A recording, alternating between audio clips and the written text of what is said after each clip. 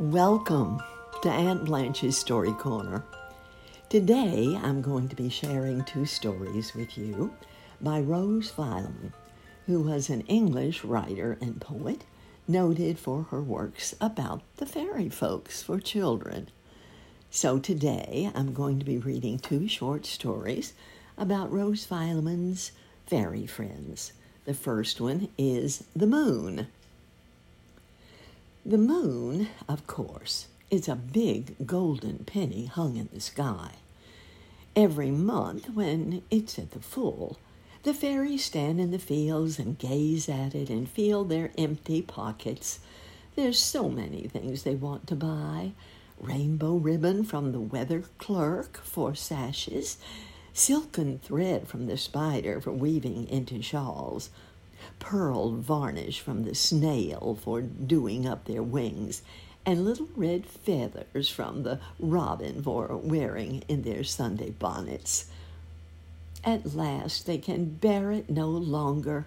They all go flying into the sky and unhook the moon and carry it off to marketing with them. And when they're tired of spending, they hang what is left of it up again in the sky and go home to bed. But the next night, they fetch it again and spend a little more. They go on doing this night after night for nearly a fortnight, and the moon gets smaller and smaller, till at last there's nothing left of it at all. And when the fairies realize what they've done, they get frightened. "We've spent all of the moon," they say. "Suppose it never grows again. Wouldn't it be dreadful?" And they all hide away in the forest and don't come out for several nights. But at last one of them takes courage and puts his head out, and he sees a little tiny bit of moon shining in the sky. Whereupon he gives a shout and claps his hands and goes running round to the houses of all the other fairies to tell them the good news. "The moon's growing again," he says. "Come quick and look." And they all come out and look at it and caper about and are as pleased can be. "We'll never take it again," they say.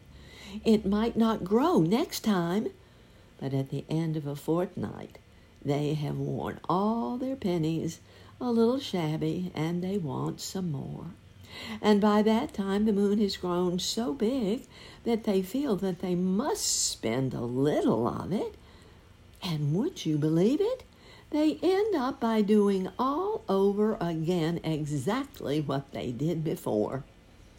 They've been going on like this for ages. And what's more, they're beginning to take it for granted that the moon will grow again.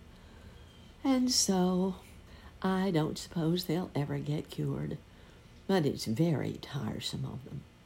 We could quite well do with all the moon always.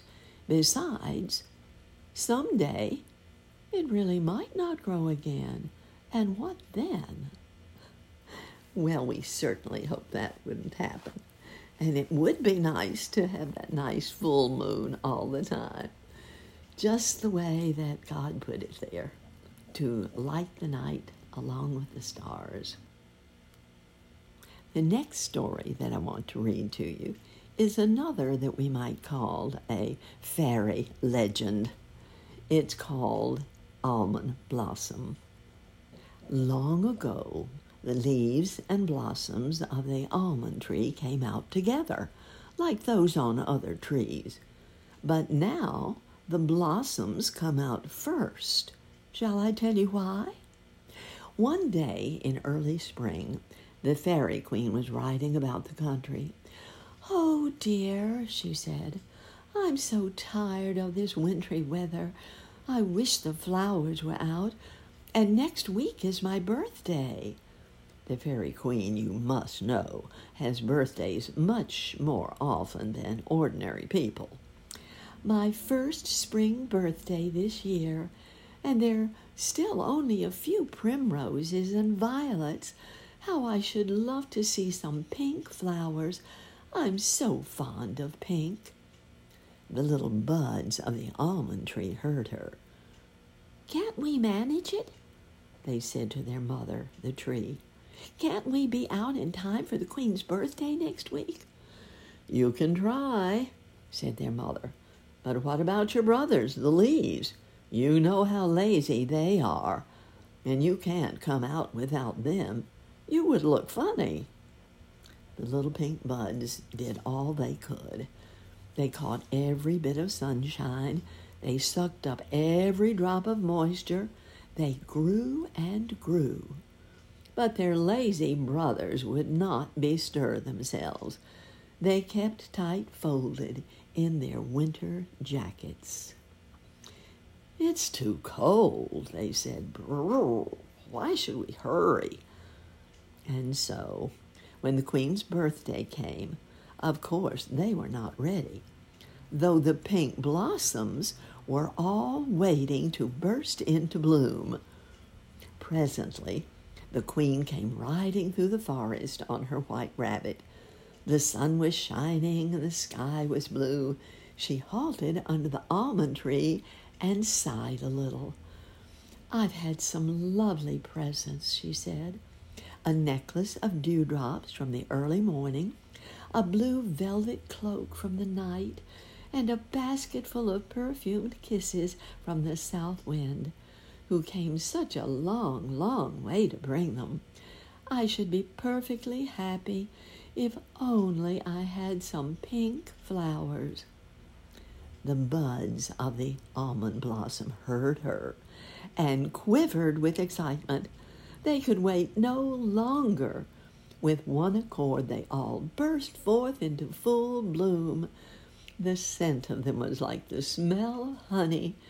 The Queen looked up. "Oh, you darlings," she said. "You darlings. I'll have my birthday party under your tree. It will be the prettiest spring party I've ever had." And ever since that day, the pink blossoms have always come out in time for the Queen's first spring birthday without waiting for their lazy little brothers. And every year the fairies hold their earliest revels under the blossoming boughs of the almond tree. I think it'll be kind of fun to remember that little story of fantasy the next time I see the pink blossoms on an almond tree. Why don't you try it too?